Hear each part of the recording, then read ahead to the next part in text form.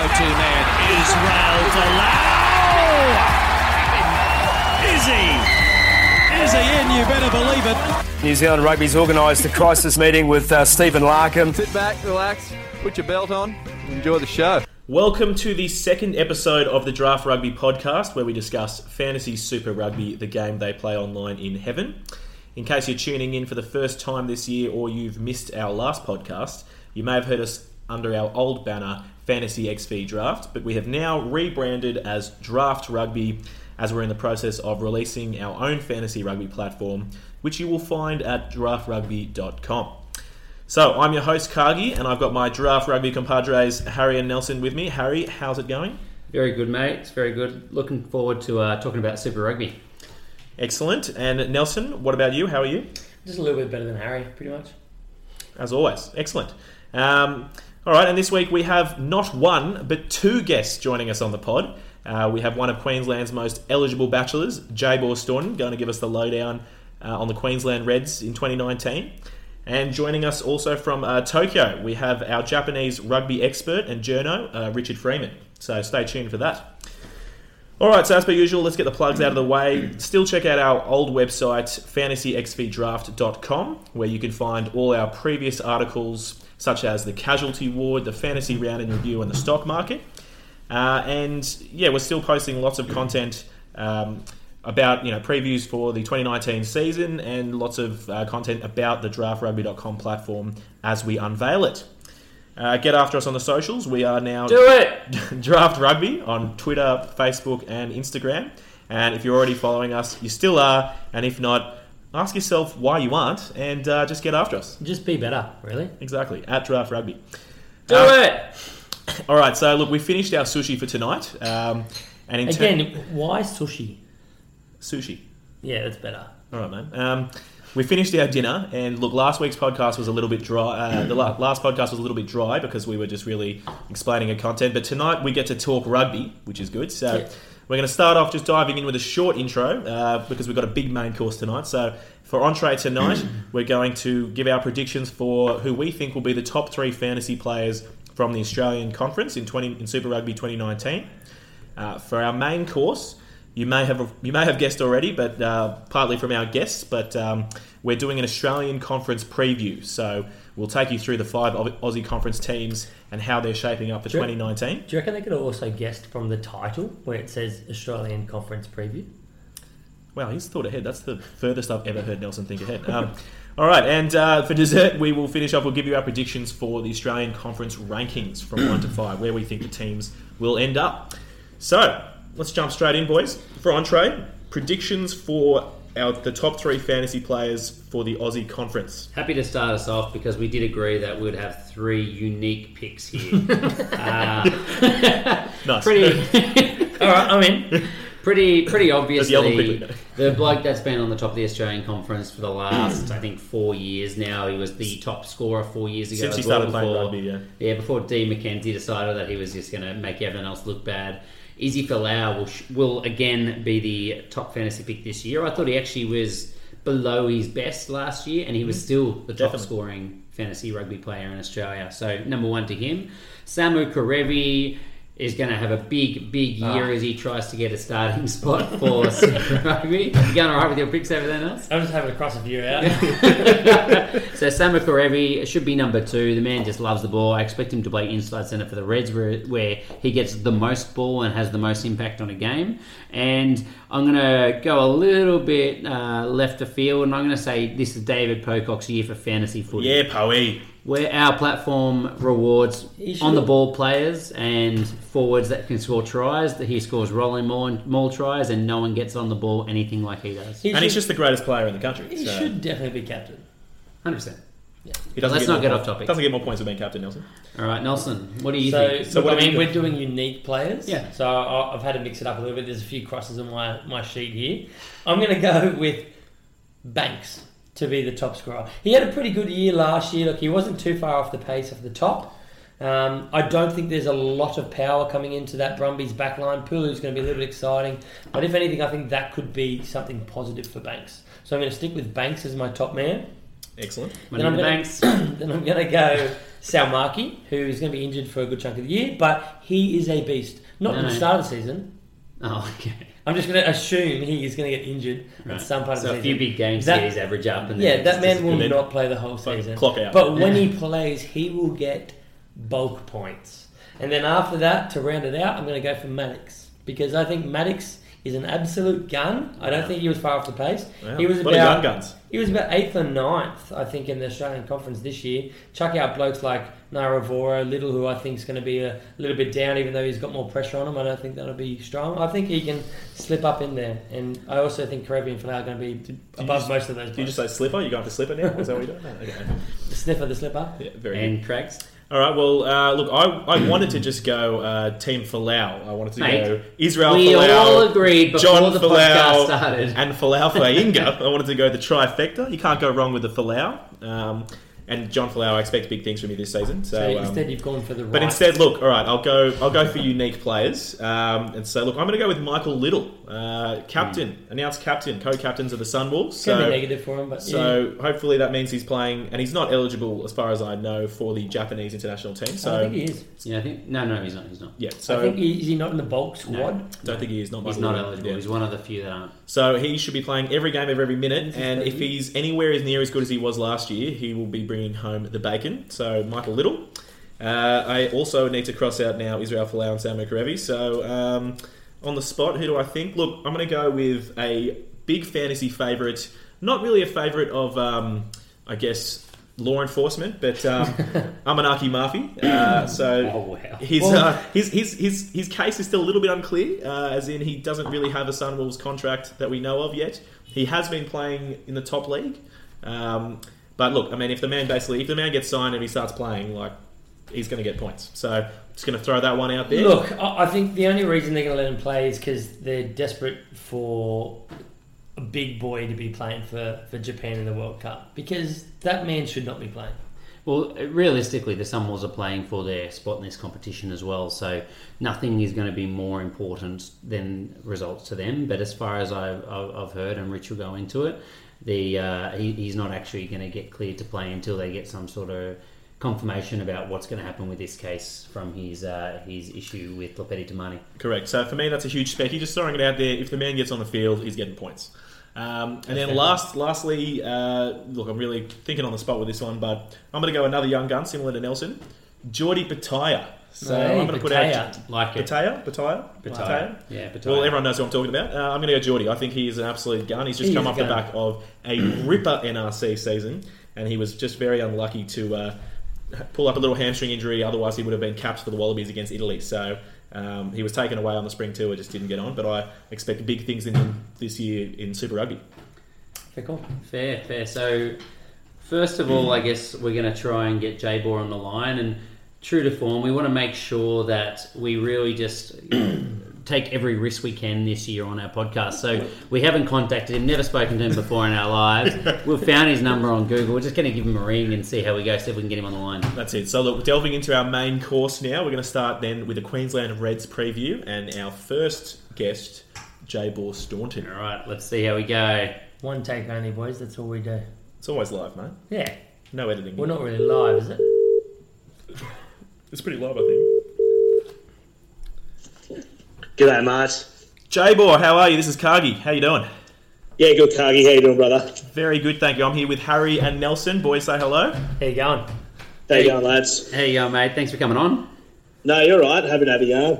Perfect. All right. Well, look, by way of introduction, thank you for joining us, Jaybor. Jaybor is a journalist and Australian correspondent for Rugby Pass since the start of 2018. You might have known him from such films as Operation Japan that we've all thoroughly enjoyed, where he basically travelled through all the cities in Japan that are hosting the Rugby World Cup and showed the local sites and stadiums. How did they pick that you for that gig, mate? Was it just a flop off with the beard? Whoever had the longest beard got it, or how did it work? Know. Yeah, we need the secrets. Mate.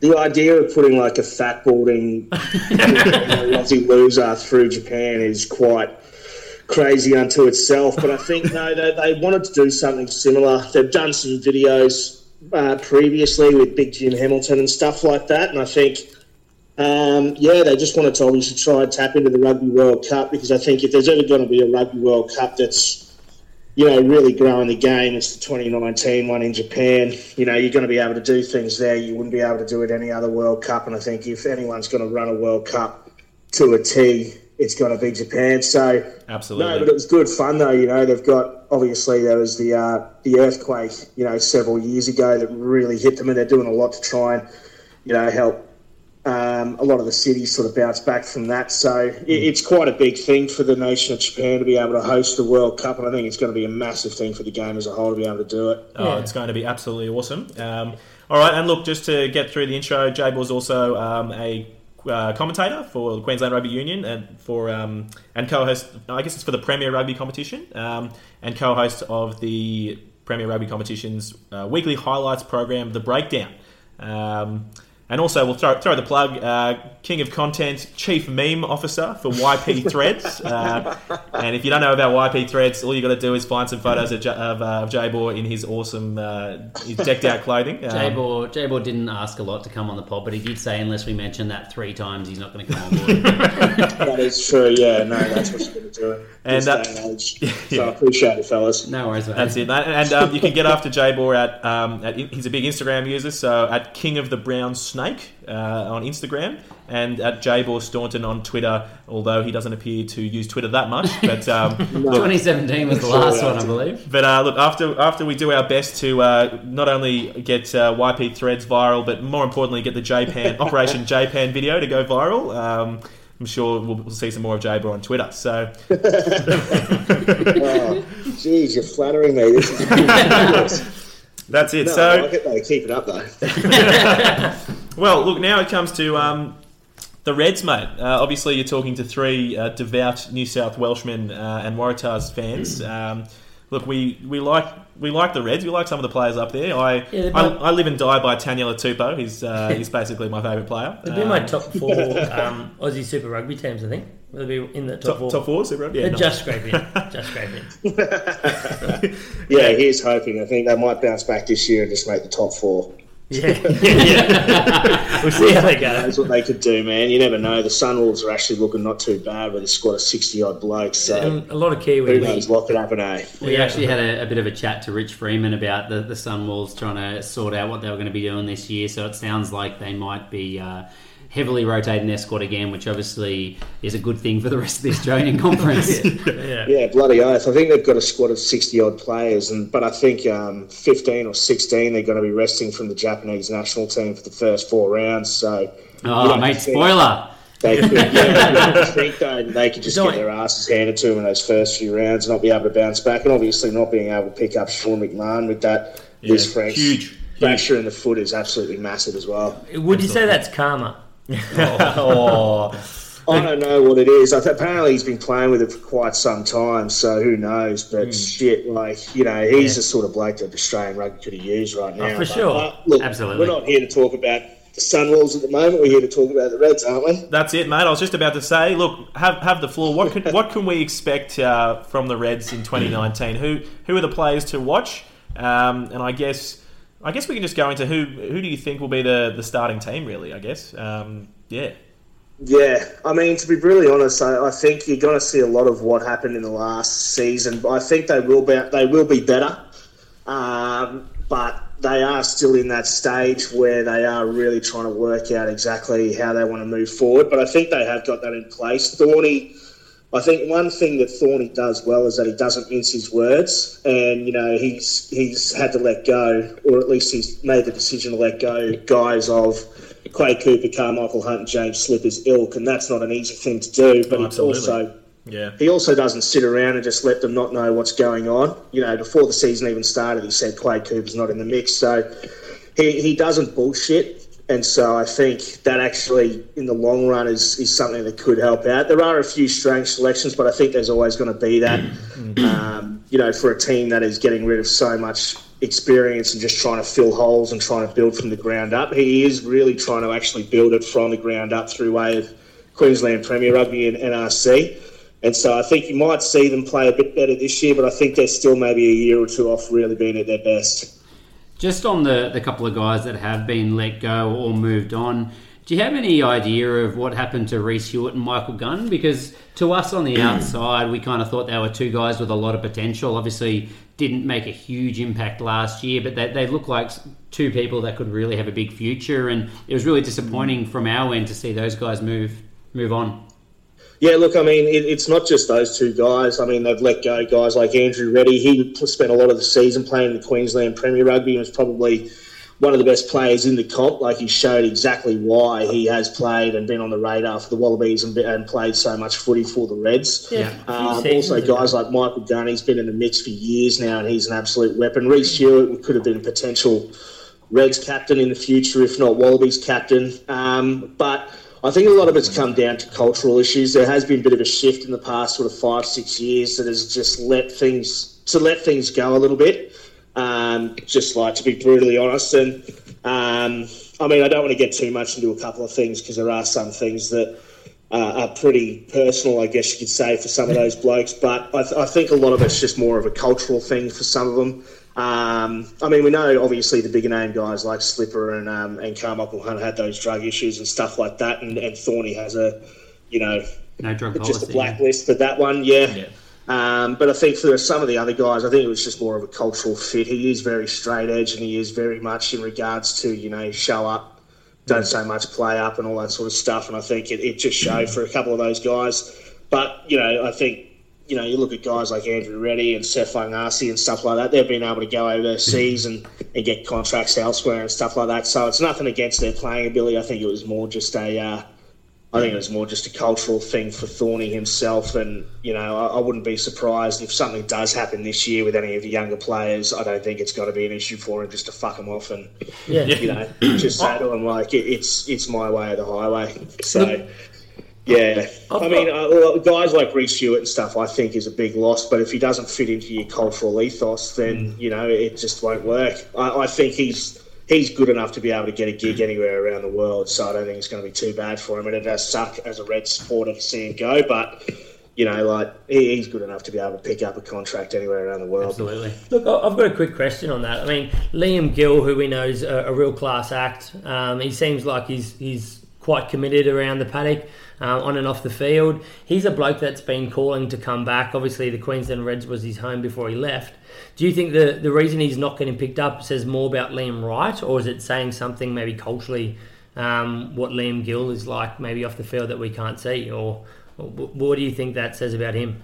No, I think more of it's got to do with the Wallabies setup. I think Michael Check has fucked him over too long. And if you're literally probably one of the best sevens going around in the game and you can't even get a spot on the bench, let alone in the starting 23, like, why would you want to stick around and play for peanuts and get fucked over? So I think for Gilly, a lot of it was that he just didn't see that there was that clear, defined pathway for him to get a gig over here. And it's the same thing with Sean McMahon. And I think it also harks back to the Michael Hooper, David Pocock thing. I know you guys being New South Welshmen, you probably love him. Can I be honest? You'd be surprised. He's the best seven in Australia, right? So you can't stand there and say he's literally a better open side flanker than David Pocock. So. All three of us would say, get rid of Hooper.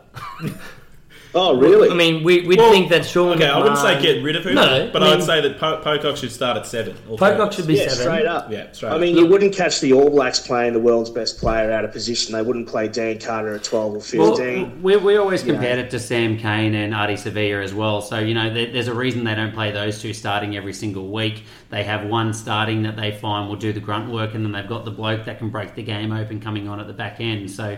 Exactly. That's how we've all right. seen it. Yeah. I mean, if you look at the core function of an open side flanker, it's to be able to slow that pill down and be effective with the breakdown. Artie Sarvi is good, but Sam Cane's one of the best in the world. Yeah, exactly. And where do you get most out of your player by way of, say, a Michael Hooper or an Artie Sarvi? It's in the back end of a match. So, to be able to say that, in the Irish test, earlier this year, the series, they were saying, who are they going to pick, Michael Hooper or David Pocock? And then a month later, they've given Michael Hooper a 5-year, $6 million contract. So this is a guy who only a month prior, his position in the team was being called into question, and then he's given the largest contract in Australian rugby history, which is bullshit, right? So for sure. To be able to say that, and that's what it is. Sean McMahon, one of the best back rowers in the world, he's the sort of guy Australian rugby can use right now. He's an absolute bloody mongrel. Absolutely. And he knows that why would you come back home if there's not a clear defined pathway for you? You know, if you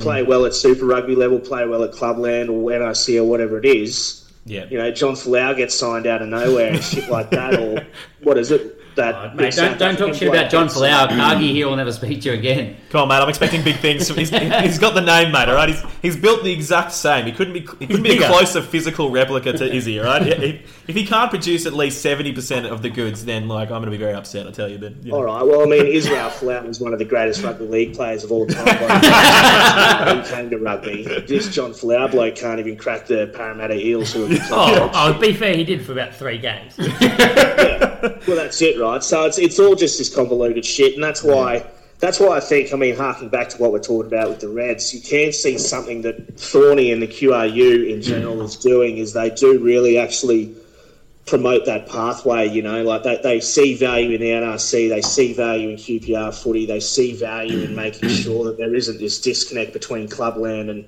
and state, you know, like Teniela Tupou the last couple of years, I know you were saying you're frothing, you know, he would be told that he can't come down and play club footy even though he's not playing for the Reds, whereas this year Scott Higginbotham played for Wests and all this sort of stuff. So, you know, there's this disconnect is now starting to be eradicated, and you can see that's something that's actually working out pretty well for the Reds. And I think it will bear fruit for them, but it's going to be a slow burn because for the last 5-6 years, the Reds have been dog shit, so they're starting from zero and trying to work their way back up, but they're definitely getting there, I reckon. Yeah, fantastic. Look, I mean, we could talk for hours about how New South Wales Rugby is incredibly incompetent at recognising any talent or just general organisation at all, but we won't. Look, we are trying to stick to some sort of time schedule, so we'll go try to get back to I guess our last couple of questions, which are I guess very targeted in that. The questions that I think everyone's asking about the Queensland Reds this year are who's going to be the preferred halfback? Who do we see starting? Which is a hard one, I think. And also, well, for me, I mean, who's playing fullback as well, you know? Yeah, mate. See, that's the dicey one as well. I think looking at I think everywhere across the park there is this. I think it's very strange. There are some positions. I think the front row has pretty much picked itself. You'll see. Yeah. You know, the Smith twins and Teliel Tupou and all that sort of stuff in the mix there, and BPA and Alex Murphy when he comes back, stuff like that. Second row, I think you're going to see Lucan Salakai-Lotto back in there as well. Yeah, nice, smooth there with the new name. That's it. It's not a new name. I know. I had to actually check that just before to make sure. Very good.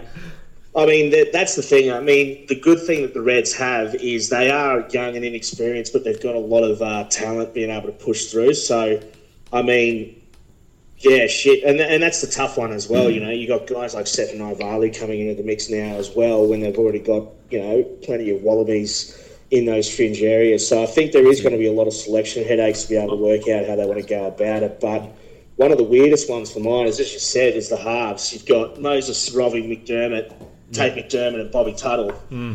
You know, and Bobby Tuttle for mine I think plays better as a 10, but they've obviously got Hamish Stewart in the mix there. Interesting, okay.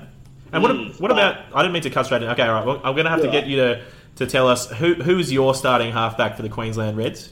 And then also, and also we didn't have this question, but it just made me think. I mean, I assume they're sticking with Hamish Stewart, but what's Matty McGann like coming into the squad? You know, is he likely to see some game time, or is he kind of just there to, I don't know, push Hamish Stewart in the right direction? Yeah, I'm not too sure, man, because I know Brad Thorne's got a big old stiffy for Hamish Stewart because he obviously had him coming out through the Queensland Country set up in the NRC a couple of years ago. And absolutely. He's backing him in. I mean, it was a bit weird this year as well. Jono Lance just getting the gig ahead of him despite going to Worcester or Gloucester or wherever the hell he is now. So I think Matty McGann, to be brutally honest, will be playing second fiddle. Yeah. But I think he will be there to be able to work in tandem with Hamish Stewart, just because I think he's giving him a Guernsey now, and I couldn't see Thorny not looking to back him in now because he's put so much on him already. Yeah.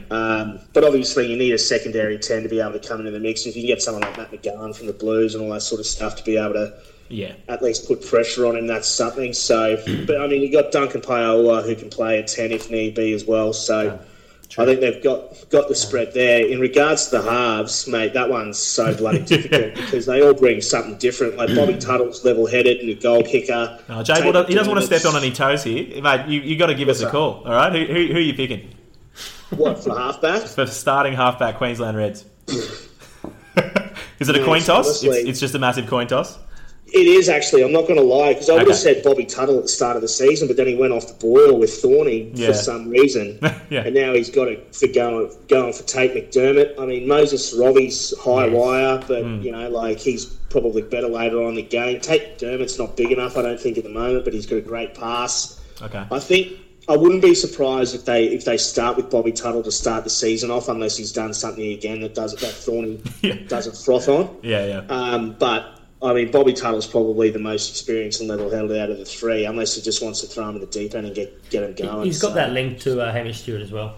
All right. Well, look, we are actually we're heading over time, so I'm going to go to probably the last question, which I think is valuable. Is in terms of we've heard is Alex Murphy injured, and also I guess are there any other injuries that you know of from the Reds that might mean players are coming back a few weeks into the season or anything like that? No, Alex Murphy's playing over in the Japanese top league at the moment for the Shining Arcs. So I know he's on sabbatical there. I don't think he's injured, but he should be back in the mix. And I wouldn't be surprised if he's giving Beeper a run for his money at starting hooker there. Okay, yeah. Because there's another young kid in Eki Martha who's coming through that could get a Guernsey that Brad Thorne loves. But I can't think of any sort of major injuries at the moment. I think they're actually firing on all cylinders. The one thing Thorny does is he's really hard with that pre-season and all that sort of stuff, but he makes sure that they don't go too hard to be able to actually injure themselves. So from what I can recall, I don't think there's been too much by way of any injuries. So they should be looking pretty fresh coming into the season. All right, sorry, no, and I said last question before, but no, last question.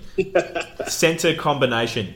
Mate. Are we seeing Karevi Pataya in 12-13 or something like that, or what do we think? S02. Mate, to be brutally honest, I've got absolutely no idea. So we're going to be there. I mean, Duncan Paola was there last year and he's killing it, but then you've also got Chris Fao, Sortia, Jordan Pataya, and Stefan Ivalu apparently is being goaded to be able to get pushed in. He played some 13 for the Rebels, but not well, but he did. So you've got a bit of an unbalanced sort of backline there because you've also got Filippo Dargunu and stuff like that. So it just depends on how they really want to attack. And if it goes back to the way you and Mackenzie used to do it by picking the centres and the players best suited to play against teams, that might be a way to go about it. But I don't think Thorny really does that. So I think early on you'll see Duncan Paola and Samu Karevi with Jordan Pataya on the wing and probably Stefan Ivalu and Filippo on the bench and Chris Sortia on the bench maybe even. So, I mean, it's tough. People are going to be riding pine, but it's just going to happen when you've got a plethora of players like that. Absolutely. Look, Jaybor, thank you so much for those insights. I guess it's similar to what we're all thinking. It's just really hard to pick exactly what's going to go down, but those are nice problems for Brad Thorne to have. It is, we like that he is prepared to just make decisions, be ruthless, and create the culture he wants. And look, there's nothing better for competition than keeping everyone guessing. Exactly. A lot of exciting things to look forward to for the Queensland Reds, and we just hope that I guess they can get a set combination that can gel together and make something happen. And also, sorry, the last thing we're going to say is, thank you very much again for coming on, and I hope that we'll talk to you again maybe later in the season. My pleasure. It was good having a yarn to you blokes. And mate, will we see you over in Japan? Mate, we're not too sure as yet. We're hoping to try and tee something up to get over there, maybe travel with a band of sort of Japanese supporters, but I mean, it's a hectic time of year, and either way I want to get in the mixer. Mate, Draft Rugby are going to send us over, so we'll be over there anyway. Yeah, I'll just tune in with you blokes, sleep 4-way in a capsule. There was heaps of room in there, mate. Yeah, bloody oath.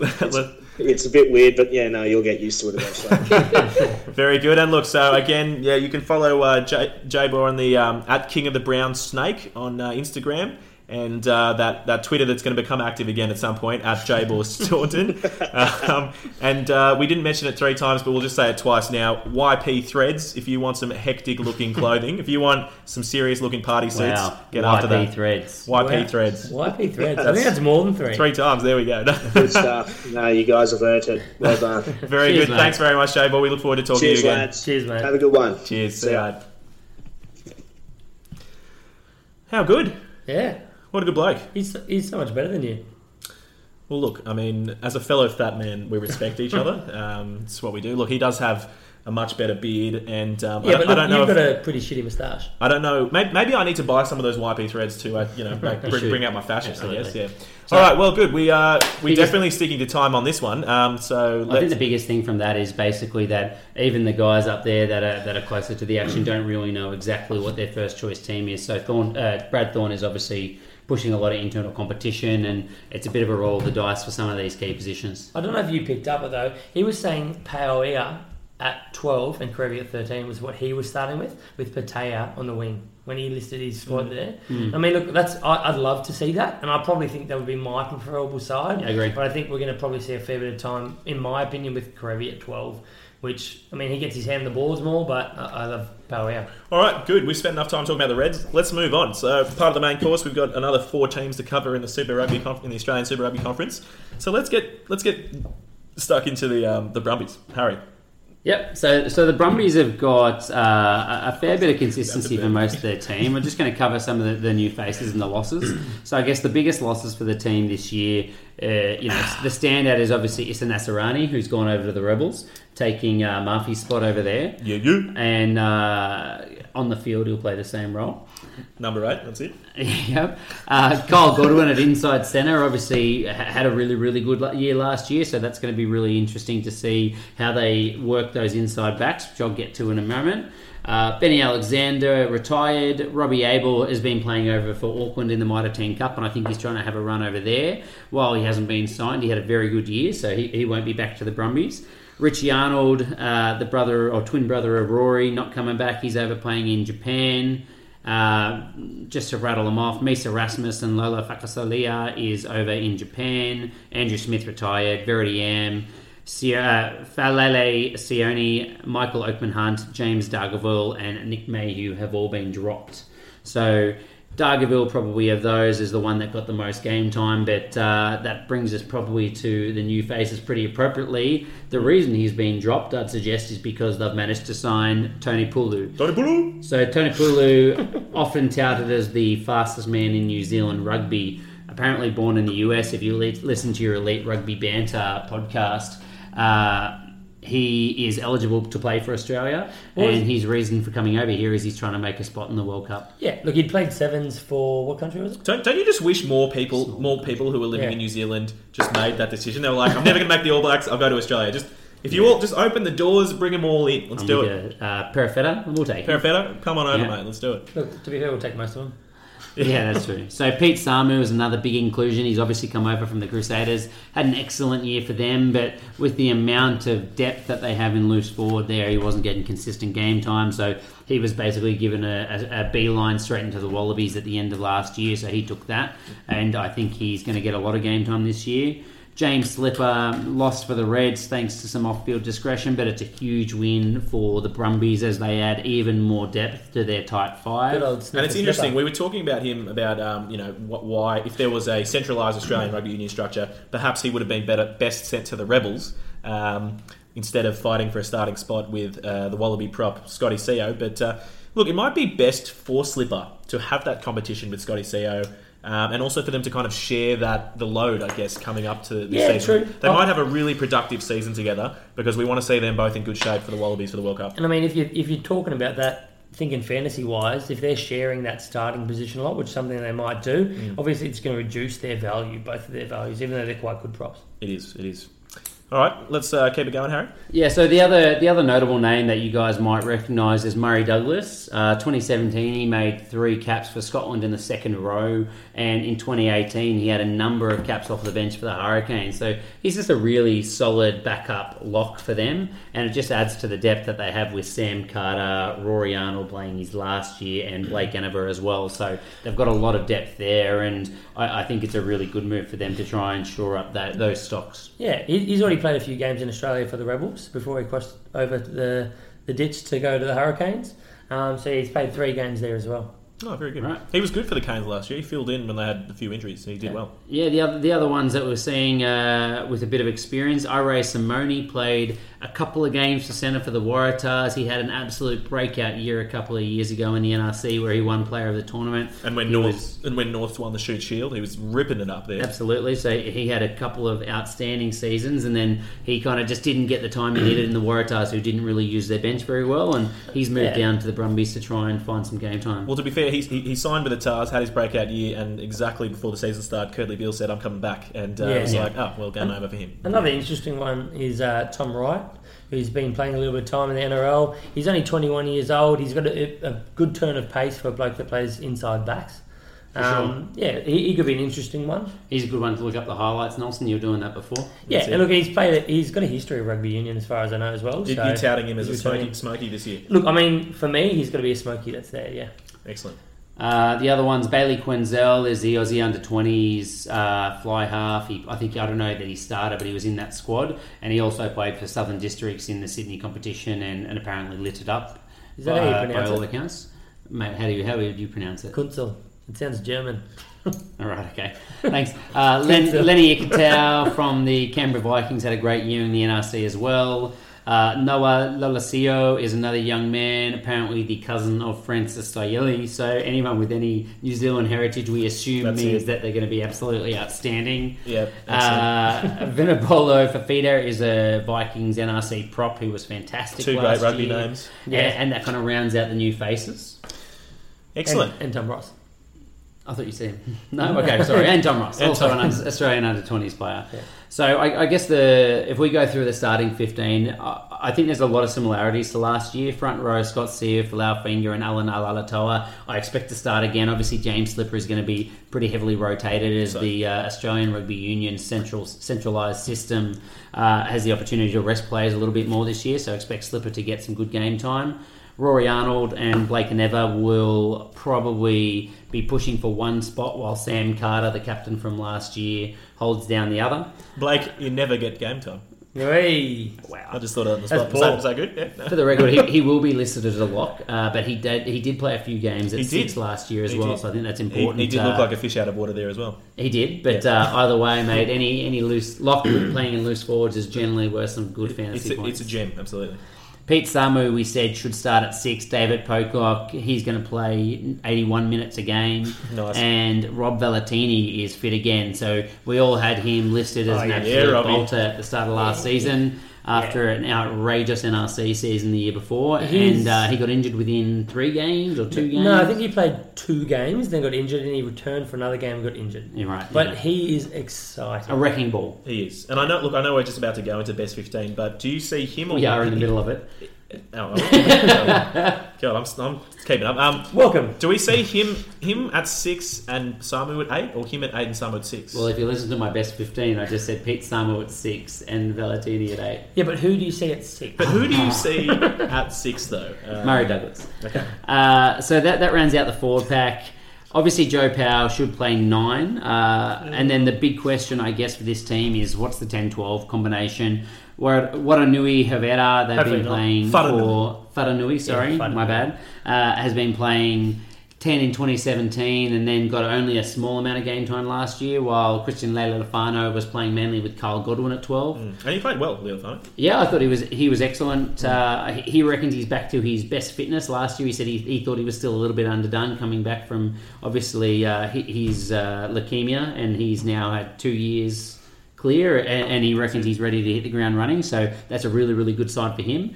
My personal hope is that we see Christian Leilefano at 10 and young Jordan Jackson Hope at 12. Yes.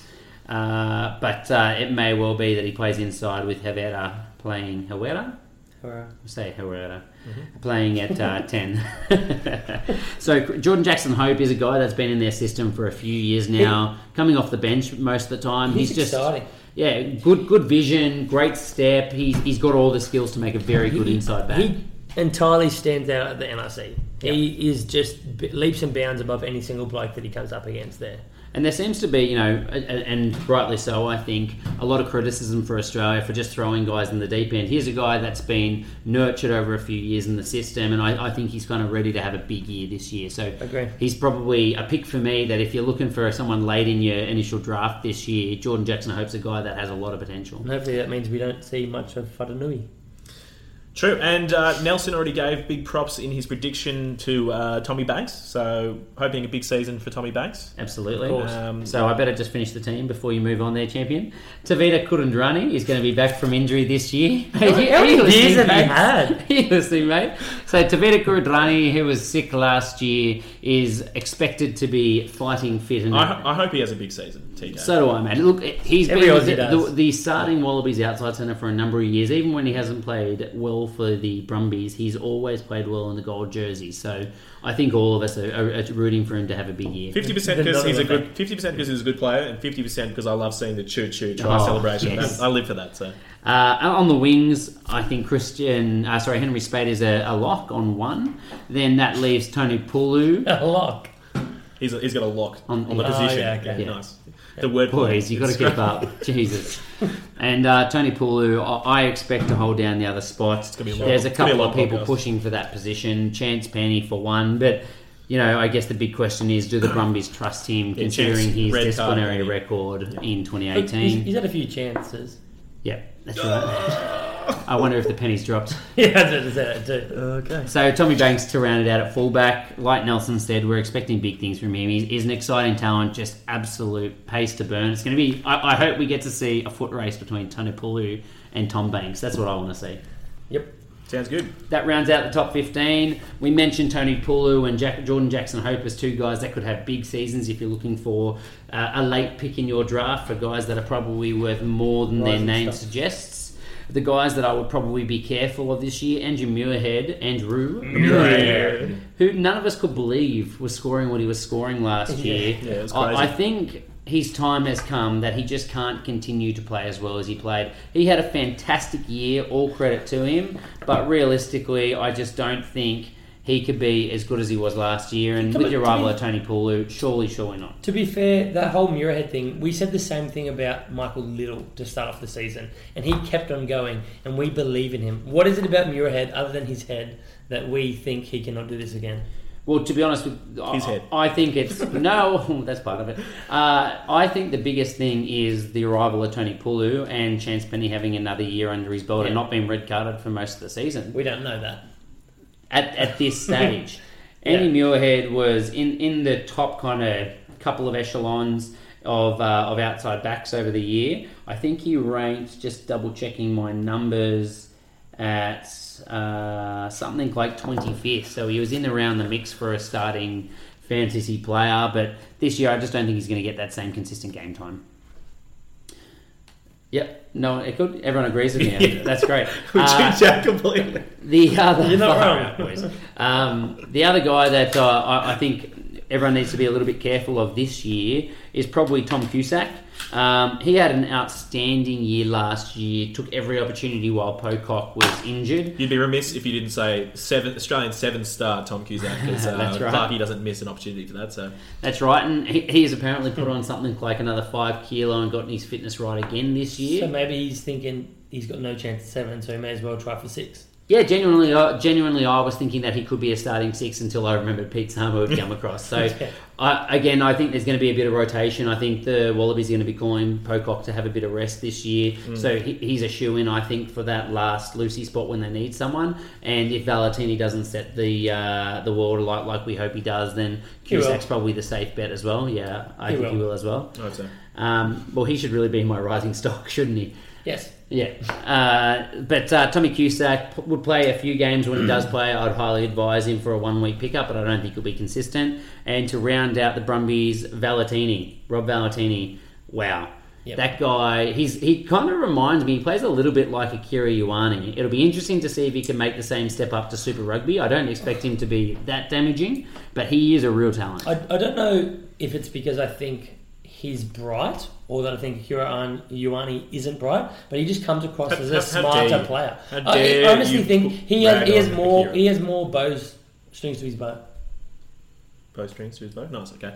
Look, I think Valentino will be sick. His only game he played last year that I remember was his opening game against the Sunwolves, and that might not be a good measure of whether or not he is up to Super Rugby or not, but he absolutely annihilated that game until he got injured. So look, I think that pretty much sums it up, doesn't it, Harry? Does the Brumbies? Yeah, that's all I've got for you. So let's roll straight on into the Melbourne Rebels. So there's quite a few new faces and there's quite a few losses. So they had a pretty stacked team last year, and I think it only gets better this year. In terms of the new faces, they've got Mies Erasmus, Hugh Roach, who's come across from the Tars. He's a great backup there. Luke Jones, who's been playing his trade at Bordeaux for a few years. We expect relatively big things from him. He was quite good before he left. He was one of the first people. Well, he was in the first team for the Melbourne Rebels, as far as I know, and he's returning to Melbourne. In and about the Wallabies as well. Yeah. So Brad Wilkins, who has been at the Tars for a couple of years and had a couple chances, as far as I know. Nate Sarani, who's going to be a big pickup. Quade Cooper, who's been plying his trade at Brothers, not having his chance at the Reds. Yes, Harry. Yes, thanks, mate. Hands up. My hand was up. Apparently, Quade Cooper was added to the Wallabies pre-season group as well, the camp there as well. He's so obviously, in Sydney right now. They're giving him the opportunity to put his name forward, which is fantastic for Australian rugby. But I guess it might be a bit of a nod to the fact that he's putting the work in and that he's actually trying to get himself right to have a big year. And from maybe mid-season onwards, we've got Matt Tamua coming across from Leicester. The stay-at-home dad. Yes, that's his new nickname. He's absolutely. For those that don't know, he's married to Elise Perry, who is an Australian professional cricket and soccer player. She played for the, I'm going to say, Australian women's soccer team. Nice. And also for the Sydney Sixers. Matildas, yes. And the Sydney Sixers in the Big Bash as well. She set the record 2 years ago for most runs, and she's about to beat it by a significant margin. She's a freak. And to be fair, she could probably play for the Australian men's cricket side. Absolutely. You could probably put her she's an all-rounder. Sevens. I should say she's also an all-rounder, and she bowls. She's open the bowl. I think she's a freak. If she wanted to try a hand at rugby sevens, she'd probably make that team as well. Absolutely, So my favourite story about the stay-at-home dad's wife is apparently she got asked to leave her cricket by her cricket team. Her coach said you need to choose between soccer and cricket. So her solution was to leave the team and join another state that didn't care that she was playing professional soccer at the same time and continued to play both. So the stay-at-home dad, obviously the lesser athlete of the two. Yeah. But Matt Tamua, very excited to have him with us this year. Yeah, either way, he's a gun. I'm very excited for him to be back. So he's going to be hopefully a big part of the Wallabies. Absolutely. It'll be interesting to see how he fits into the Rebels, but all you need to know is he'll fit in. You'll find out. Yeah. I want to do my top 15. Okay. And then another one that's come across is Campbell Magnay. He left the Reds, I think, before last season. He had a great few seasons there and has developed quite well before he travelled over to Suntory to play with the Sun Goliaths. It would have been more interesting for him to see him go at a club that had less outside centre options. So he's got a few blokes in front of him. But look, Campbell Magnay, write him down. If there's a few injuries or if he gets a crack, he could be someone that could give you or bear some fruits from you. You might have just said this, but desperate. You might have just said this, but fuck, I wish he was at the Waratahs. Wish he could. Yeah, I did say that. Yeah, I thought so. Yeah. In terms of the losses, Laurie Weeks, Jeff Parling, Colby Fainga, who's a sad one to see go, he's quite a talented player. Lopeti Tamani, Amanaki Murphy, who beats his teammates, so it might be a good thing to see him leave. On that, everybody else in the team is going to score at least an extra 4 points this year. Murphy being That's gone. true. You got to take those points and spread them out. Unless they're going to get Nate Sarani to do the same thing. That's right. That's true. Jack Debrasini, he's gone across to the Chiefs. Good on him. He was born in New Zealand. It would be sad to see him be brilliant over there and light up there. It will really suck to see him get trained under the Kiwis and then just become amazing. Unless he gives up because he knows he won't get a chance and comes back and then leads the Wallabies. That's the dream, isn't it? The dream is that he goes over there, gets all the training that he Not needs, good enough. comes back straight into good the side. enough. After his first year with the Rebels, Oh, he was Everyone awesome. was saying he was the next Australian fly half. Yeah. And it just fell This is- away. It didn't That's quite it. happen. All I needed to 4 do years is ago. to make the Wallabies so that when I picked him first in the draft a couple of years ago, that pick was validated. Okay, that's all I need. All right. Yeah, It wasn't. Yeah. All right. Jack McGregor, he's gone across to the Force, so he'll be playing rapid rugby, global rapid rugby. David Horwitz, who was a talented bloke coming from the Tars, he's been there for one season. I don't think he got any shots. Did he play at all? No. No, I don't think so. Henry Hutchinson's gone back to sevens, which is where he is from, and Naivalu has moved across to the Reds. So he's seen the writing on the wall, Naivalu, and Yes. even though the Rebels recruitment didn't decide that they had too many backs, Naivalu just he was smart enough to decide, and he's gone to the Reds looking for that. Yeah, starting wing he two pretty much spot. had no chance at getting a starting spot there. Yeah. If we're going to go through our top 15, there might be a couple of things that I think we differ here, but in terms of the front row, don't expect too many changes from last year. I think we're going to have Faulkner and Ainsley. Ainsley might be sharing a fair bit of time with Talakai, with Ulysses at hooker. In terms of the second row is Coleman, and a guy we all think is very underrated, Matt Phillip. Needs to be in the Wallabies right now. Yeah, look, seriously, again, another bloke that I think would be awesome to be at the Waratahs. There's a specific guy we'd love to see not be there in front of him, and then surely if he's at the Tars, he might get a call up to the Wallabies. I mean, Captain Mudd. Yes, Captain Mad. Captain. For the back row, this is where we differ a little bit. I think Jones is obviously coming in as that number 6 role. I mean, no one's going to argue that Naisarani is the replacement for Murphy at number 8, but it is that number 7 position. So Fainga's left, and he played there for most of last season.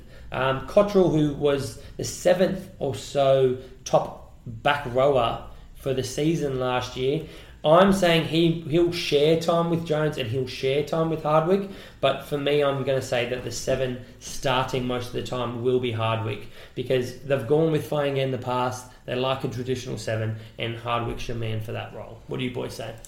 Yeah, as you were saying, Hardwick is an out-and-out 7. He's been in and around the Wallabies environment. He's got a cap or 2, maybe 3 caps for the Wallabies. He's got a couple caps. Yeah. And look, I have been expecting big things from him for years, so we're still waiting to see what happens. Yeah, look, I think if you're looking at Cottrell on the bench, he covers more positions as well. So he's a great bloke too. Cottrell can even play lock, so Yeah. if you stick him in there. In my opinion, I think you'll see them start Angus Cottrell at number 7. They've done it last year for a reason. Yeah. Hardwick was injured at times, but also not injured at times, and he was clearly the first choice. Look, so I think I'd be very surprised, personally, if he didn't start, at least start the season there. I think you'd find if you look up most of the matches that Fainga was their starting 7 for a good chunk of the year. Excellent. Well, I have to say I like Cottrell. I like his mongrel. He's look, he's an Dan awesome player. Bickerman-esque. He just goes in there 110%. I'm not going to argue if he's starting. He is a great player. It's a good, again, another good dilemma for them to have there. In terms of the backs, we've got Genia at 9. I don't think anyone's going to argue with that. The new man, Quade Cooper, playing at 10, and I mean he's going to have some talented players around him, so it could be a year that we see him flourish. There's blokes that will play off him, and I think he'll have a chance to sort of thrive in this environment and chance his arm a little bit here, so it'll be interesting to see how he goes. For the centres at the start of the season, I've got Meeks at 12, who will be replaced by Tamua when he returns, and I've got Hodge at 13, who played a little bit for the Wallabies there, and I think he's a man that can pretty much play anything in the backs, but I do like seeing him run at 13. Hodgie? Yeah. He was looking good at 13. I just watched some rugby championship highlights when he was playing 13 for the Wallabies, and I forgot he does have some real pace about him. He is electric. Deceptively fast. Deceptively He's got fast. like He has the weird hunchback yeah. run, but no, he is quick. Yeah. He is a good player. In terms of the back 3, I mean, Korobidi, Maddox, DHP, the 3 there from last year, I would be extremely surprised if any of them are dropped for any other reason than injury. DHP, he's solid all round. Maddox, I think he's a true up and comer. I had him in my top 3 purely because some of the other guys were taken, but he is an exciting player, and I think he's going to have a chance to play in the Wallabies at some point this year. So unprofessional. And Corey Beattie, he is a man that they expect too much of. So hopefully he can just do what he's meant to do, run hard, make a few hits, and not worry about tackling everyone. And they've got the Club Man of the Year, Tommy English, as the best type of super sub you Yeah, can look, have. I've got him as someone whose stocks are falling. I mean, he's going to drop down that pecking order a little bit, but he's going to be that Mr. Fix-It for the season, covering pretty much any injury in the back line or any rest weeks for a number of players. And I'm sure you'll see him starting on the bench because he can just pretty much cover anything there. In terms of other people that stocks are going to fall, maybe not for the start of the season, I think he's a great player. Bill Meeks. I think as soon as Tamua returns, Tamua's probably going to have a few buys. He's been not having too many breaks throughout the last 18 months or so. So you'll probably see them share a bit of time. But Meeks, he won't be a bloke that starts week in, week out. So his stocks are going to fall because of that. And this is where maybe we argue, but Angus Cottrell, I do think he's a bloke, whether he's starting or he's not starting, whether he's 6 or he's 7, he's going to be more likely to share his time with Jones and with Hardwick this year. So he was 7th for the back rowers this year. Do not expect it again next year. If he's starting, I mean, I have no qualms about putting him in my side, but I mean, he's not going to be one of the first guys I picked up. So I just thought it was pretty important to note, and I just thought I'd go and double check before I said the wrong thing. Matt Tamua currently playing for Leicester. Leicester. Leicester. Leicester Tigers. Yeah, that's what I wanted to make sure that you guys knew. Yeah. Nailed it. His last round of their competition isn't until the 18th of May. Wow. Wow, quite late. So they're currently coming 7th on their table, their competition table, so we're not expecting them to make finals, really. How many make finals? Sorry? How many make the finals? Not 7. 8? No. I think there's not many more on the table. Either way, the earliest that he'll finish up is after the 18th of May, which would put him back for round 15 of Super Rugby. Yeah, wow. So I guess the Brumbies really are expecting to play the full season without him, considering there's only 18 weeks of The Brumbies are expecting fixtures. to play the full season without him. Yeah, the Brumbies won't have him. Yeah, and the Rebels as well. I don't think the Tars are going to have him either. No, look, I mean, the season's been rearranged. There's no gap for internationals throughout the mid-season, so that's true. He's going to come back a little bit later because of those things. And maybe that means Meeks rises back up a little bit as an early pick. Absolutely. But you've got to be aware of when you're going to see a man like Tamua come back. Exactly. In terms of blokes that are having rising stocks, Jordan Ulysses. I mean, he for some reason was listed as a prop for Fox Sports. He only played 8 games last year, and he was rated as a 30th hooker. If we remove him from that prop list and put him into the hookers, I think we're going to see a big rise from him due to mainly having consistency. As long as he stays injury free, I think he is a great player. He knows how to run the ball, and I think we should see him a fair bit higher in those rankings for the hookers. I've got one question for you on that. Is he the most hyped up player in rugby? He potentially could be. ERB's Adam Wakefield's Moneyball pick, first pick draft last year. I think that's right. I think he could be, but I actually think he's quite a talented player. I think they put him into that Wallaby squad way too young. I mean, they've done that to a hooker in New Zealand, and where's he been for the last few years? Riccatelli. No, man behind Riccatelli. Asafa Amua, who is a gun. So, I mean, you're talking a front row. These guys take time to develop. Their body has to mature. I think he's a great player, and I think he's going to be a big man for the future for the Rebels and potentially for Australia. I think he has size. He has some talent. If he gets that consistency, I think he's a man to watch. See, I'm the opposite. I buy into the hype completely. I think he could start for the Wallabies this year if he gets a good season under him. Well, there's no man that he's stamped his authority on that number 2 jersey for the Wallabies. And that's it. The hype. You heard it here first. Yeah, look, other guys that have rising stocks, obviously Luke Jones, he's been absent for a few seasons. He's a man who doesn't mind getting into the nitty-gritty, making a few runs, getting his hand on the ball and or balls. And Harry did a little dirty hand jiggle there early on when the word balls was mentioned, so I thought I'd just mention that. And Quaid Cooper, who, I mean, he's obviously going to rise from 0 points last year, wouldn't you say? It'd be hard not to. Yeah. You know. I mean, he's rocks or diamonds. Is that what it is? I'd just like to point out that Luke Jones in the 2015 season, out of the remaining players still in the competition, he was ranked 17th across all positions. Wow. with a 39 average. Yeah, look, he's a good player. He can jump in lineouts, he can run the ball up, and he can tackle. All right, excellent. Now we need to get moving on, and just because I can see Nelson's put it in the sheet but left it blank. Nelson, who's your smoky pick for the Rebels this year? Oh, it's going to be a tough one. No, it's not. Come on, mate. You got 30 seconds. Come on, Johnny on the spot, mate. To explain. Okay, for my smoky He's looking of the season, as I scroll through, You've got 5, 4, 3, 2. Magnate. He's going to play 3 games, and if he gets a start in any of those, he is going to be way better than you think. Excellent, well done. Under pressure. Yeah. Well, let's move on to the one team that obviously everyone's here and cares about, the Waratahs. I thought you were going to say the Sunwolves. The Warrabads.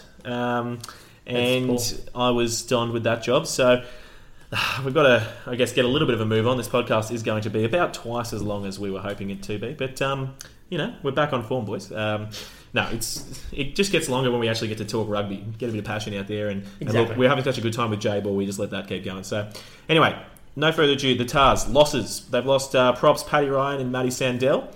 Paddy's been playing over in Japan, but both of them are actually heading over to the San Diego Legion in the Major League Rugby. They've also lost Tawaki.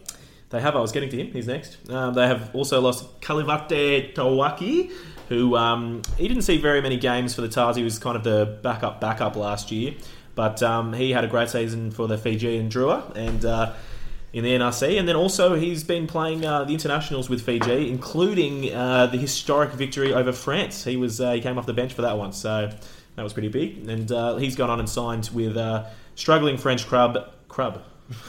Struggling French club. That's the French word for club. Yeah, struggling French club Biarritz, who are playing in the Division 2 in the French competition. So those are the props gone. Hugh Roach, he's gone. So he's gone to the Rebels to compete with Rangi and Ulysses. He had a pretty great year last year. Former Newington boy, and we all got behind him. He was playing very well. But look, I just don't see him winning the battle against Damien Fitzpatrick, who arguably had the year of his life, of his career last year for the Tars. Saw a lot of time starting. Well deserved. Side note, well deserved. Well deserved. Yeah, he's basically been injured at least, I'd say, 80% of his career. But last year he just finally got to enjoy the fruits of his labour. Interesting to see him not even talked about as a call up for the Wallabies. He's the one guy that probably can throw a line out straight.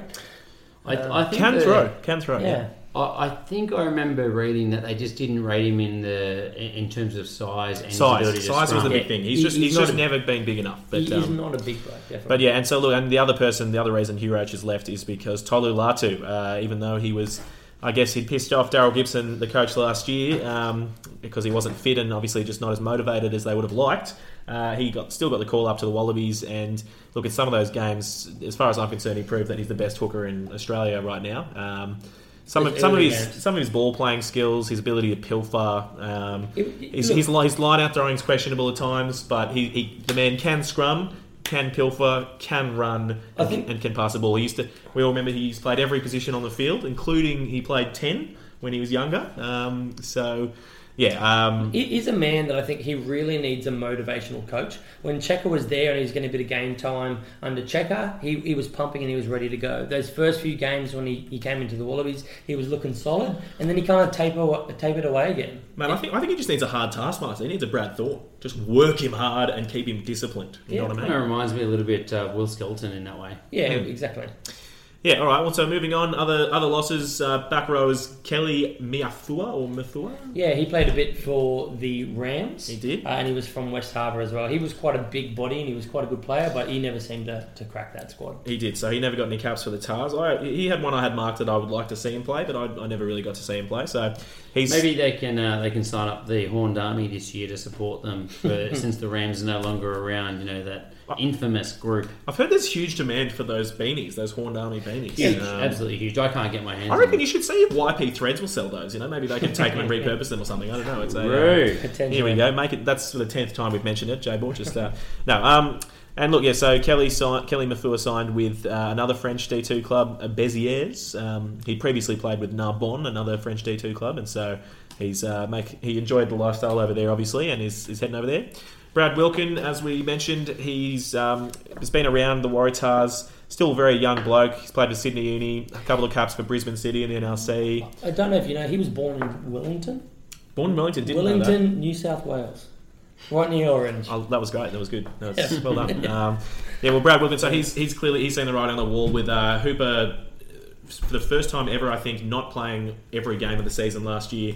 Will Miller came in and filled in, and boy, what a fill in! Yeah, he was absolutely the ripper. So definitely.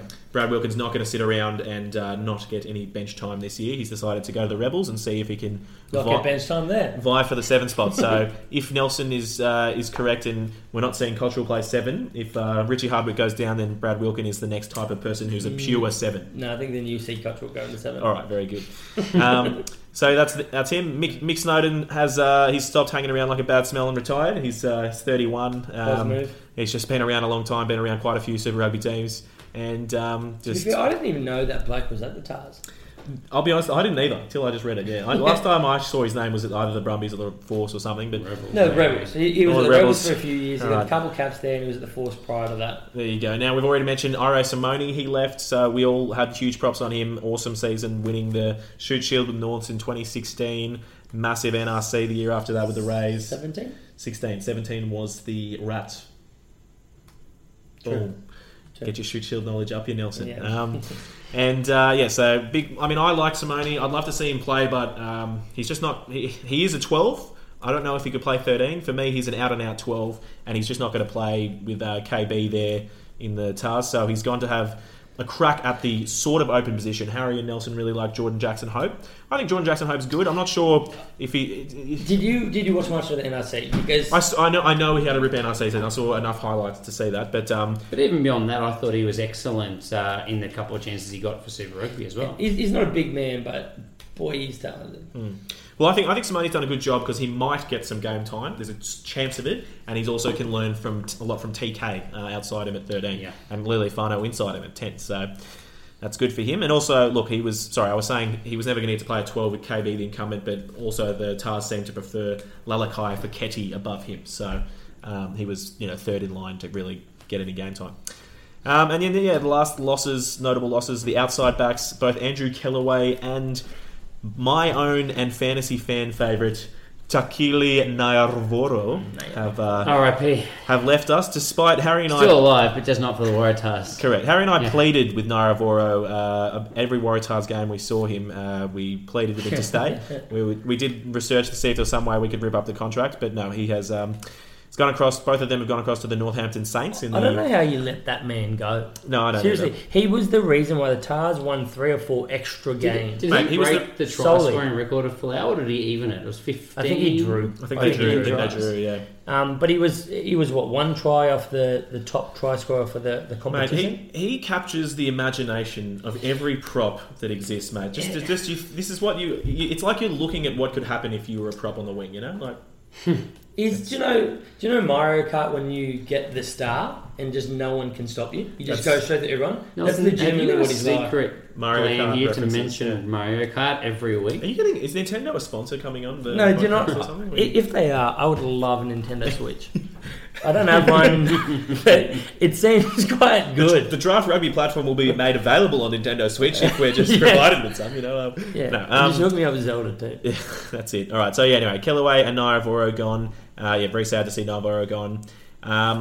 But let's move on to replacements. All right. So gains the Tars have got in. Now, look, we kind of touched on, before I say exactly who we've got in, we touched on with Jaybor that the Waratahs recruitment is terrible as per usual. We've just talked about... we've actually talked about walking into New South Wales Rugby, just throwing the recruitment team in charge out of there and just setting ourselves up on some desks to get something done. And also to see if anyone noticed, because, I'm not sure if anyone would. It could be empty. The room could be empty. That's it. So we're still tossing that up, But yeah, look, I mean, examples of that is last year, how did we not get a look? How did we not get a single lock from the Force? We had Adam Coleman, Matt Phillip, even Ross Haylor-Petty. Take any of them. And more importantly, how did we not get Izzy Nazarani? We need a number 8 desperately after Wycliffe Palu has departed. We need a lot of positions. We just decided, we don't want any of the Force team, so we'll just let them all go over to the Rebels. More so on that, I mean, this year, I think we would all agree that probably 95% of that recruitment team's time, if it exists, probably should have been aimed at getting Big Will Skelton home. For sure. The man is in the best shape and form of his life over there in the English Premiership Rugby. He's no longer a circle, and he's a tall man to be a circle. And I don't even think it's very hard to sell it to him. Just be like, mate, would you like to play for the Wallabies in the Rugby World Cup? Oh, you would? Oh, we'll just come play for the Waratahs, and that's a sure fucking thing. You know, there was an article on Rugby Pass which was fantastic, looking at how Saracens have changed their game plan to take advantage of his unique set of skills. Oh, absolutely. Saracens, one of the most dominant world rugby teams. Insane. Exactly. So same as the Tars, I suppose. So yeah, without making this a rant, yes, we're saying we should have got Will Skelton back. We didn't. We could have got Luke Jones. We didn't. Yeah. Never mind. But instead, what we have done, so we're starting the games here, we have taken a South African schoolboy with a backwards name, LaRue Rhodes. We're going to have to ask our South African counterparts, the ERB, to... I think it's Royce. Nail that for us. But look, his name's backwards. LaRue is clearly a surname, so you're not wrong. We'll have to get that sorted. But look, he's a big lad by all accounts. We haven't seen much of him. We don't know what to make of it. Look, he's a big guy. He looks like he could be damaging, but he didn't get picked up by any South African clubs by the sounds of it. We'll have to wait to see to our South African preview when we can ask our guests on the show. That could be because of the huge pool the Waratahs have. I mean, look, to be fair, as I've said and will say every single time, I would play anyone instead of Rob Simmons. I'd play Nelson instead of Rob Simmons. I'd even learn to play second row instead of Rob Simmons. I don't think he's going to take that spot. I think Tom Staniforth, as we ranted every single week last year, was unable to get even a single metre per run. He had this unique ability to go backwards per game, on average per game. It was outrageous. So I think they're just looking for a big body that can actually get them over the game line when they need it. Yeah, can catch and then run. Yeah, I mean, you give the ball to Simmons and he drops. So, I mean, anybody can be there. That's it. All right. And so moving on, gains. Who have we gained? Rory O'Connor, 24-year-old, played for the Australian under-20s, and he basically played for the Sydney Rays, and also he won the Shoot Shield with the Rats in 2017. So he's just basically, he's young for a prop. As we say, props kind of come into form by age 30, but he's been playing really, really well, and so he's a good pickup for the Tars. He's probably second or third string prop, but great to develop him and get him into that environment. He's been rewarded for his hard work in club and NRC level. John Folau. Folau. What else do you need to say? 24 years old. Is his younger brother. So do you think he's going to get points this year, mate? Is he going to be good? Mate, you can't go wrong with a Folau, as I've said. I guess that's one of three. Well, look, he's been brought in as a replacement to Keely Naira-Voro. But look, I mean, basically, he's the exact same size as Izzy. No, he's bigger. He's 193 centimetres, or 6'4", and he's 112 kilos. He's played for the Eels for a couple of years. I was going to interestingly bring up, he played for Tonga against Papua New Guinea in league. Mate. That means nothing. That doesn't affect his eligibility or anything? No. Okay. Mate, I had a mate that played for USA, and the bloke isn't even from the USA. It doesn't matter in league, and it affects nothing to do with the union. Good to know. And he played for the Rays last year. I'm not too sure how his season went, but I didn't hear any. I was looking for highlights consistently just because I wanted to see some awesome tries. I didn't see anything, so... hopefully he can literally just follow his brother around the training park every week and just, by osmosis pick some stuff up. But look, I mean... Be like brother. I just want to see them both on the field and, Folau to Folau to Folau, or even just having him out there, as would confuse the other team. They'll be like, I can see two Falau's, he's everywhere, what do we do? So there's got to be that factor. Just have him run dummy lines for his brother all year. That's it. So I, for one, am excited about John Folau. I'm not too sure about everyone else. He runs very similar. He's got 10 kgs on him. Okay, he's going to try and be more of a Naira-Voro than an Israel. And look, I mean, as we were saying for the Tars, there aren't very many gains. There's basically Rory O'Connor, John Folau. Those are the two main gains. And then the last two that are kind of not really done deals yet. Adam Ashley Cooper. Yeah, we keep hearing that's getting very, very close, but still not done somehow. Exactly. So look, AAC will be 35 years old in March, but he wants to make a push for the Rugby World Cup in 2019. I could see him in the Tars there playing the Conrad Smith-esque type role at 13. Just that safe as houses type of role, making some great decisions, and hopefully actually helping the ball get to the outside. Some pretty devastating outside ball runners. So Folau, Curtis Rona. Well, look, Rona had a great Newsom. year outside centre last year, but Adam Ashley Cooper's an all-star. He basically won us that Super Rugby final in 2015. He won and he was $2,500 and he was that half day the too. reason we got into the finals in the Rugby World Cup 2015, mate. Yeah, look, I mean, unbelievable. He's a ripper bloke. you've got to give that position to AAC. He's going to be a bloke that he knows how to direct the blokes around him, and he's going to do that a lot better from that 13 than on the wing. Absolutely. So I'm pumped for AAC, but we'll see what happens. So we're close to hearing about that getting signed, and then that kind of puts into contention the other signing. The other signing is Carmichael Hunt. So they were both. Carmichael Hunt was touted to be very close to signing, but I think there could be some problem trying to fit them both in under the salary cap. So the salary cap in Super Rugby is $5.5 million per team. So pretty much that all goes to Hooper. And just remember that Folau. just remember that Hooper is there, and I mean you look at Hooper, Folau, Kurtley Beale, and Foley, and you can see where a lot of that's going. So. They're going to have to take some pay cuts, I think, AAC and Carmichael, if they want to get in the team and try and make the Rugby World Cup squads. Yeah, they're obviously looking at doing a player swap. You know, the Reds are going to be paying part of Carmichael Hunt's salary. The same way that Quade Cooper... who's the Waratahs fullback that they're looking to swap with? Bryce Hegarty is going up to the... So they're obviously looking to do it without actually spending money, but I don't know what the sticking point is there. I assume he's keen to play somewhere. Absolutely. So, yeah, he's 32, and I guess this is probably his last crack at the World Cup. I think we all love Carmichael Hunt. He's a player that gives 110% every time. You know, he's someone that you're never going to doubt is going to go into contact with his all. Well, he definitely knows how to find the line. Definitely knows how to find the line. Very good. But yeah, look. So I hope they find a way to fit him in there. And look, he's great in that he can cover 10, 12, 14, 15, 11, 13. I think he can play any position in the back, but I mean, he's definitely can play 10, 12, and 15. I don't reckon he can play halfback. Exactly. So he would be a great player, even if anything, just have on the bench, you know, and also a senior head to bring around. So For parties. Exactly. Whether it's running or cutting lines, old mate always gives 100%. So should be good. All right. Moving on. So Tars team lineup. Let's look at that. So it's basically going to be pretty similar to last year. The only real questions about it are will they rest Star Wallabies, and if so, how much? Yes. So there's probably you're going to see some resting of Hooper, despite him never wanting to be rested ever. You're going to see some resting probably of Hooper, Folau, Foley, and Beale, at least. Can John Folau live up to the hype? No. Yes. Will Dempsey have a big year? Will he not get injured and have a big year? We've seen that he can be amazing. So big hopes of Dempsey. Will Jed Holloway get off his ass and play the potential that we all know he can? No. Okay. All right. I hope he does. I really hope he does. Me too. He's got the potential. Can Rob Simmons please get injured for the season? Hopefully. Sorry, I know that wasn't really a question, more of a statement, but can that just happen? All right, so look, starting 15, Tars pretty easy. Tom Robertson, number 1, Tolu Latu, 2, Sikopi Kepu, 3, unfortunately Rob Simmons, 4, 5, we're probably looking at... Captain Mudd. The 4, Rob Simmons, Captain Mudd. 5, we're either looking at, I guess, Staniforce, LaRue, Roots, whatever his name is. Or possibly even putting Hannigan back in at second row. God, Hannigan is definitely playing in the number 5 jersey. I'm sorry, there's the other option of Jed Holloway.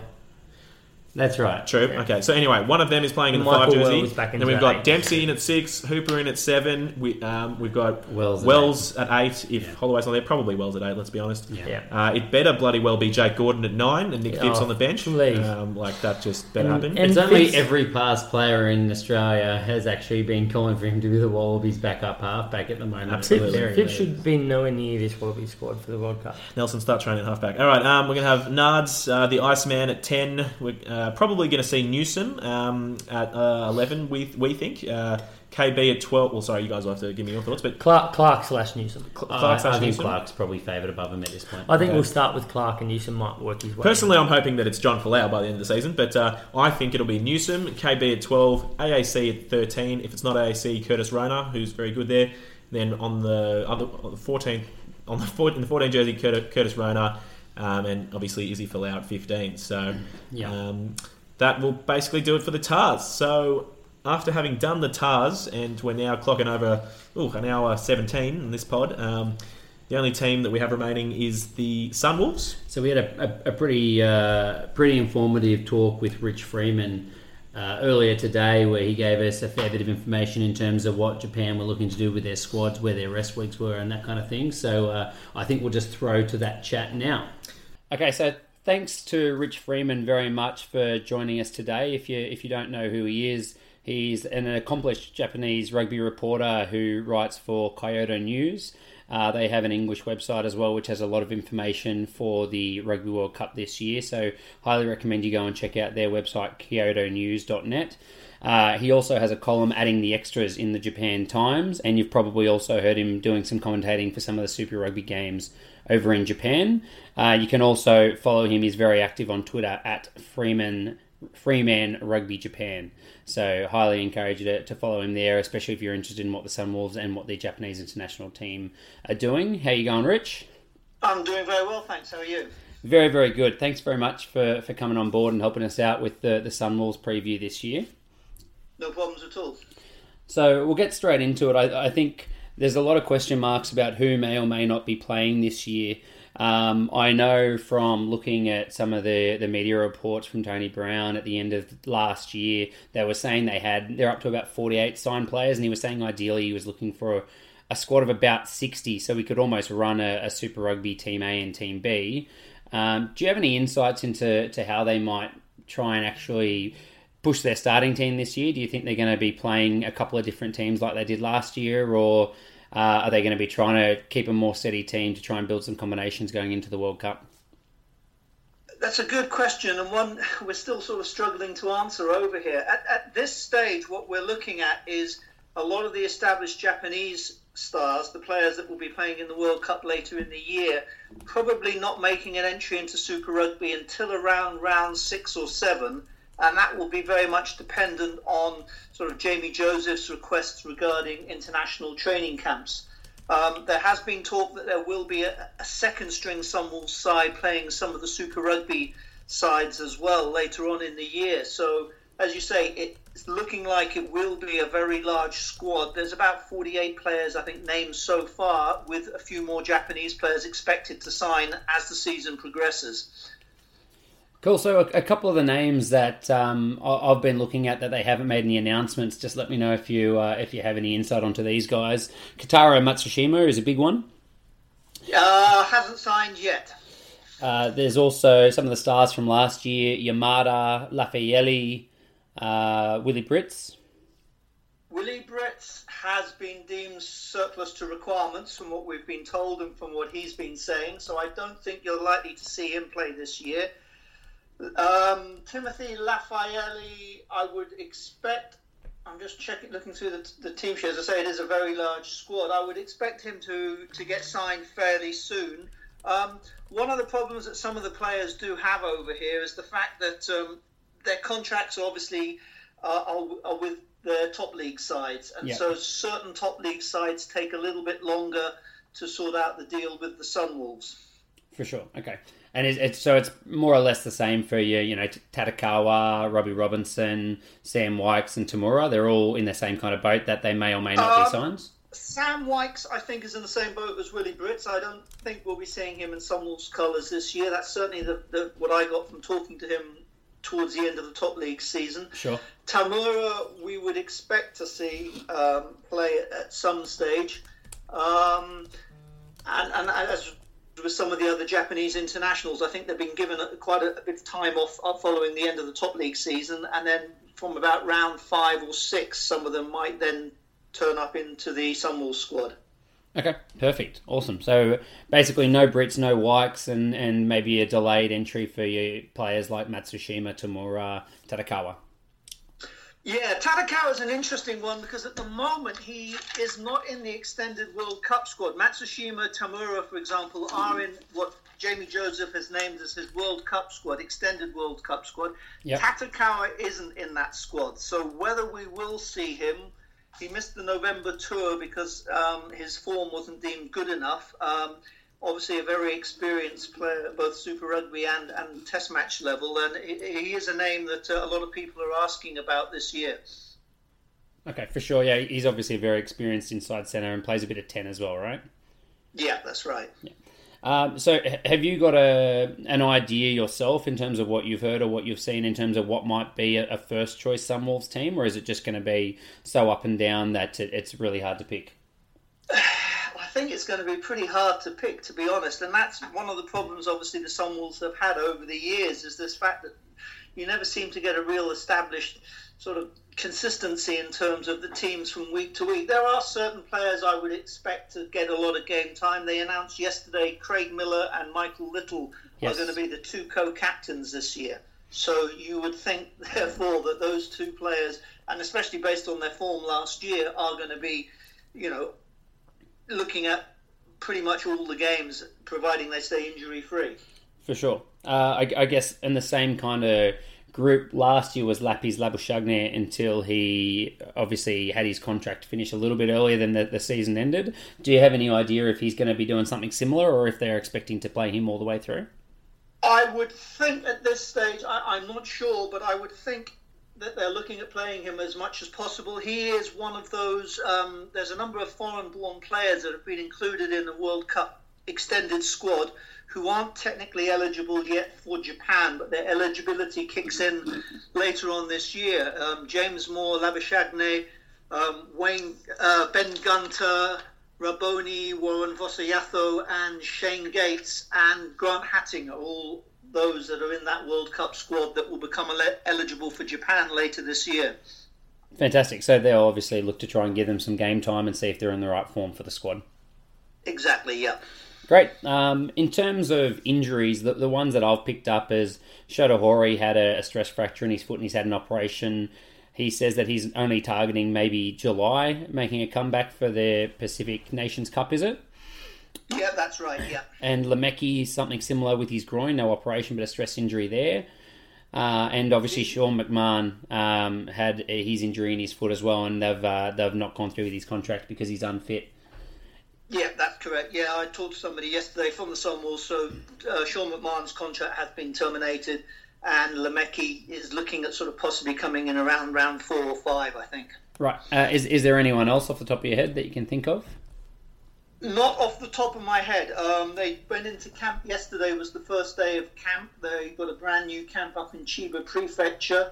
Obviously, a lot of the early sort of days in camp are done with medicals because obviously these guys have just come off a top league season. It's not been that long a top league season, but as we've seen in the past, there are players that do sometimes carry niggles that then obviously they want to sort out, especially with the sort of the travelling involved with Super Rugby. So, within the next couple of days, I think we might get a better idea of exactly who is in tip-top shape and who might be rested early on. Right, cool. And any word on Amanaki Mafi and what they're thinking around him? He said at the weekend, he was asked, he said he's 100% fit. He is keen to play. From what I've been told, though, from the JRFU, and I believe this would then go to the Sunwolves as well, is that any decision regarding him would have to be made following the conclusion of his legal case down in New Zealand. And is there some sort of date on that? Are you aware of any of that? Well, the last we heard was that there was supposed to be another hearing back in November, and nothing happened then. So, quite what's happening, we're not entirely sure. His club side over here have allowed him to play. He's played the last few weeks in the Top League Cup competition. Right. So he is playing rugby, but whether obviously the JFU being a slightly different organisation from his club side, they're sort of staying fairly safe and just saying, well, we're going to wait and see what happens with this legal case. Sure. Okay. The other specific player I wanted to ask you about was Kazuki Himeno. He obviously kind of floated between loose forwards and a little bit of lock last year as well. Have they given any hints into nailing a position down for him, or is it again he's going to be a bit of a floating forward? Well, the problem that Himeno has, he's a very, very talented rugby player. And the problem he has is that Japan are lacking locks. And at the moment, looking at the Sunwolves, he is listed as a lock for the Sunwolves. I personally think he's a much better 6 and plays much better in the back row. But you've got other players like that. Grant Hatting is listed as a lock. Uwe Hillo is listed as a lock. And it is an area that is of major concern for Japan. It's slightly curious that Jamie Joseph and Tony Brown have gone for so many foreign-born players at lock, because obviously a lot of them aren't eligible for Japan later on in the year. So with Himeno, I think it will be very much determined on, obviously how much rugby they're going to give him, because he's a key member of the Japan squad, and obviously it will revolve around, other injuries within the second row. Sure. Okay. So he's been named at lock anyway, so I guess that's kind of where we're most likely to see him play. But like you said, there's an absolute, overflow of loose forwards that are kind of named as a bit of both anyway. Yeah, I mean, one of the things you look at this side, there are so many players that are capable of playing different positions. As I say, the second row, you've got Wimpy van der Walt, Grant Hatting, Himeno, Helu, all are back row forwards. In the backs as well, you've got the guys like Ricky Matsuda, who's listed as a standoff, but is obviously a guy that's played a lot of rugby at 12 as well. Will Tupou is listed in as a centre, but he's played quite a bit at fullback. So it's a side that, obviously versatility is something that Tony Brown is keen on. Yeah, for sure. And what about the, you mentioned the training camps that they've just started the first one this week. Is there anything else planned through the year that you're aware of that might interrupt the season for some of those players?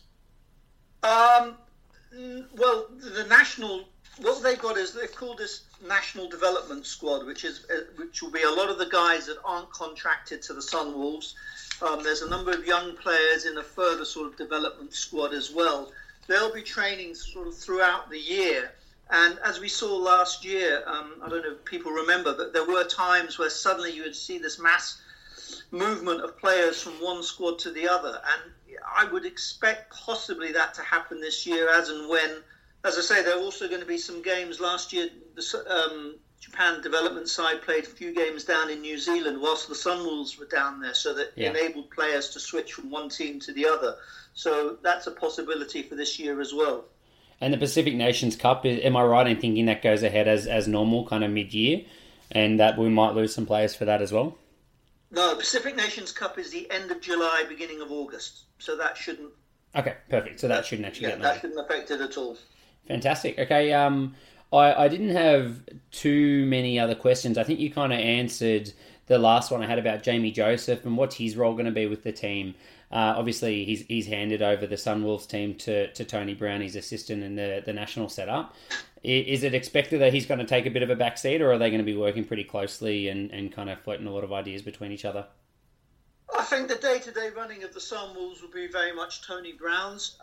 Obviously, Jamie, as sort of the head of the national squad, though, will have a say in certain things as regards, the player management, player welfare, and whether he wants to give somebody a crack at Super Rugby just to see if what they're doing on the training paddock it will work at the highest level. As I say, in that national development squad, there's a couple of young players who are worth looking out for. Kajimura is one, and there's a few others there that you just think that if they were to get a run at Super Rugby, that would determine whether they were good enough to play at the World Cup. So I think Jamie Joseph will have a say in the makeup of the squad. Could you just tell me again, Kajimura, where's he playing? Yusuke Kajimura is a centre. He was picked by Eddie Jones to train with the Japan side whilst he was still at high school. He then sort of disappeared into the murky world of university rugby over here. He's played for Suntory for the last year, and obviously playing outside Matt Gitto has helped him. For sure. So he's regarded as very much a bright star of the future. There's a couple of other good backs there. Ryuji Noguchi, who played a little bit for the Sunwolves last year, and another wing called Seiya Ozaki. And in the forwards, there's a hooker called Kosuke Horikoshi, who is also with Suntory. These are young guys that are just out of university who, there are some people saying should be in the Sunwolves just to get that experience to bridge the gap from top league to international rugby. Right, so technically they're not signed at this stage, but they might play that role, like you said, where some of these development guys are being thrown into the deep end at some point.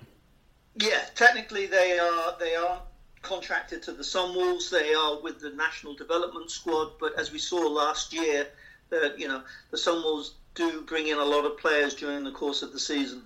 Perfect. Okay. Well, I think that's about all the questions I had for you. I think you've told us a lot in terms of injuries, form, rotations, and some of these Japanese windows where they're going to have a break at the start of the season. That'll hopefully help a lot of the people out that are playing fantasy footy and looking for a bit more detail that's a bit hard to find on the internet. So thanks so much for coming on. It was really, really good, really informative. No problems, my pleasure. Great, well, thanks very much.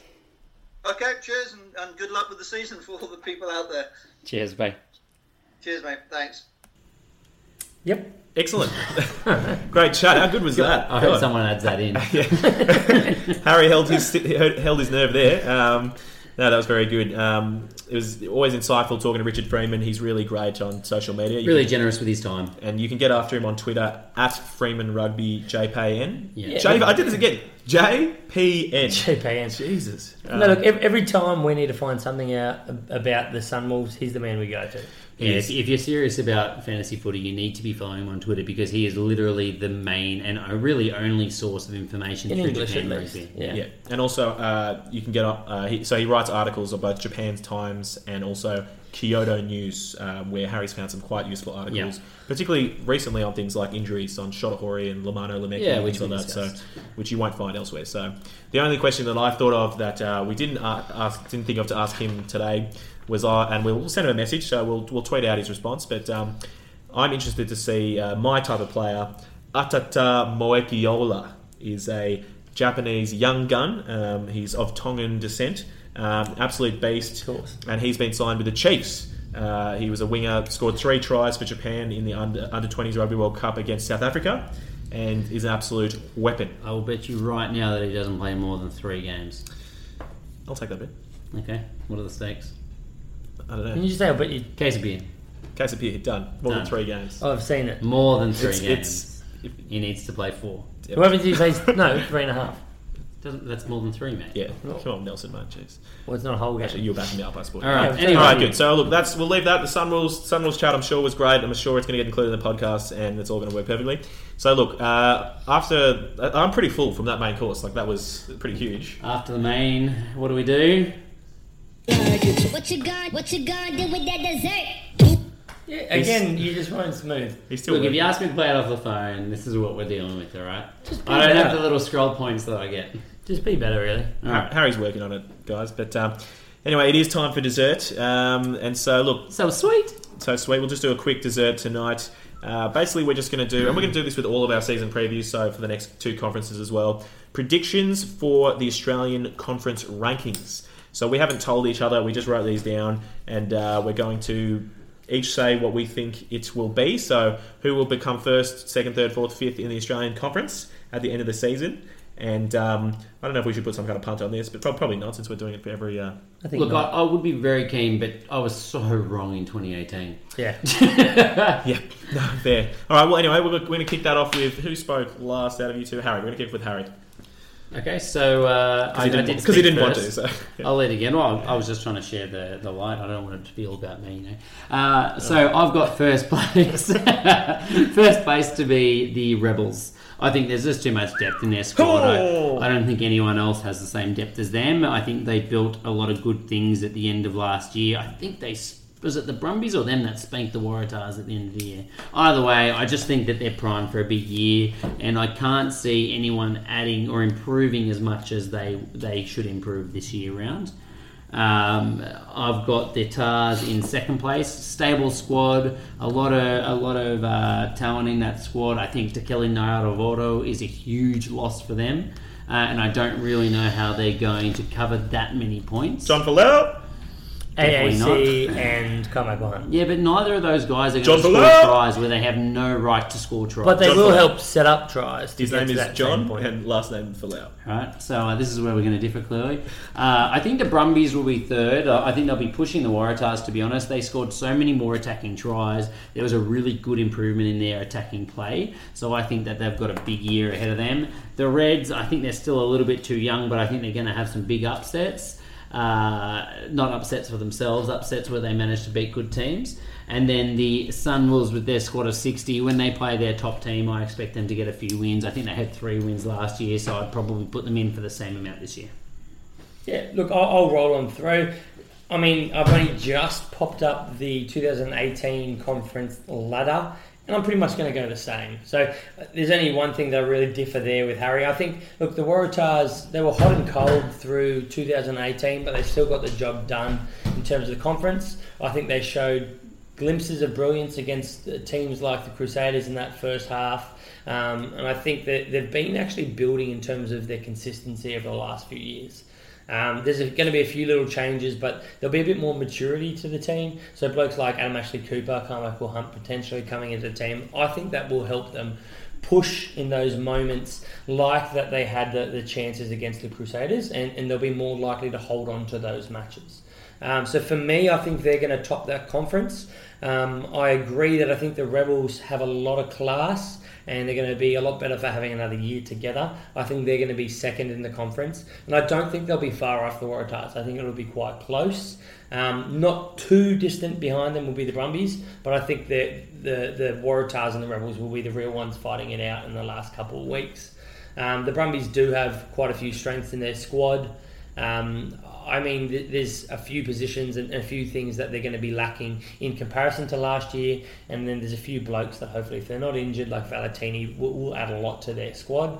So it will be interesting, but I do think they'll be mid-table. The Reds have a lot of class and a lot of talent.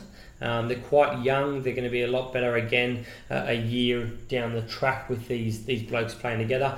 They are another team for me. I think they could actually slip into that third slot. I don't think they have enough experience to take from the Brumbies, but I wouldn't be overly surprised if they can lock in their squad and their lineup pretty early. That, I mean, we might see them slide in front of the Brumbies with the Sunwolves rotating their teams quite regularly. We'll see them on the bottom of the conference. Excellent. Well, both Harry and Nelson differ just by the Tars and Rebels in their order at the top. I, similarly to Nelson, think the Tars will finish on top, a little bit because I'm biased, but also because the huge impact to the team that John Folau will have in the season. Dig up, stupid! No, I just think the Tars will. They'll just get it done. You know, they find a way. There's too much star power there. I think they probably won't rest the players very much. I think the Checker would like them to, but I don't think they will. So after the Tars, I think the Rebels will come second. They're building something, and they've got too many cattle, good cattle there, that it would be too hard for them not to do well, I think. I don't know if they'll finally click it together, but we'll see. And then, look, I was going to actually go the same as Nelson, Brumbies and Reds, but to be different, Jaybor's going to love this. I'm going to chuck the Reds up there above the Brumbies, which is, I know, a bold call.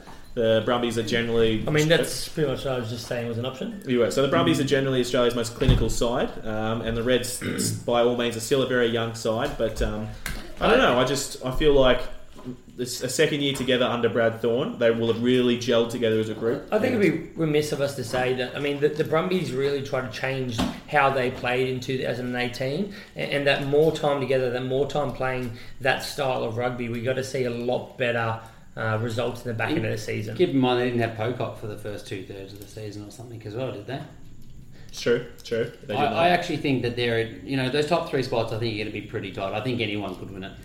Yeah, and realistically, I don't think the Reds are that far off the pace. I mean, it depends how these guys turn up and how they play against each other. Mm-hmm. It's basically double points when you're playing each other in comparison to other conferences. So, I mean, there's going to be some pretty tough Aussie derbies, I think, throughout the year.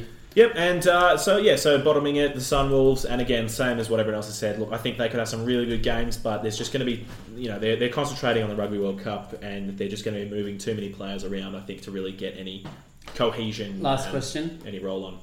How many games did the Aussies win against New Zealand Conference this year? 5. What was it last year? 3.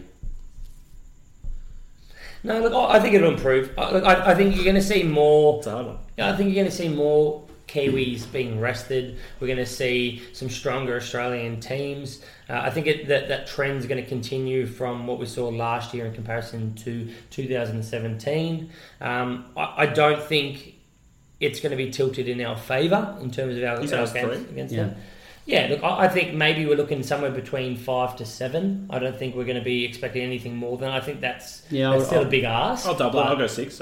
Yeah, I would have thought 4, 5, maybe maximum 6, mainly because Highlanders lost their 5-8, and I think they're going to struggle a little bit more this year. Yeah, but they've got banned from accounts, so they'll find a way. Excellent. All right, well, look, that pretty much does it. This was the Australian conference preview. We're going to do the New Zealand conference preview next week, and then the week after that, the South African conference preview. We've got locked in some special guests for those podcasts, and we're still possibly locking in one more.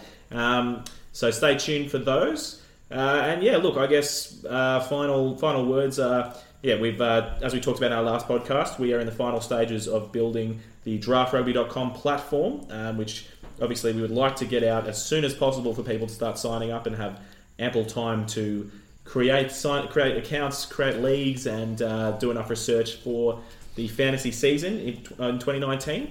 And yeah, I would also be remiss to not give a shout out to both Aaron and Denver, our other developers that are working very hard. Do they listen to the pod? They listened to the last one. Yep. So we dropped the hint. They were straight back at us within 24 hours, actually. Yeah, big shout out to them. They're putting in a lot of the hard yards with me, while Harry and Nelson just sit and look pretty. I mean, you say the hard yards with you. I'd be interested to see if they think you're putting in the hard yards. Okay, true. Them. They're putting in the hard yards, and I'm just I'm looking pretty. the foreman. I'm supervising. You're looking pretty. Yeah. But yeah, so look, that's it. Follow us on the socials at Draft Rugby, and keep checking fantasyxpdraft.com for articles and whatnot. That'll do us. Signing off. Peace out. See you next week. And stay slutty.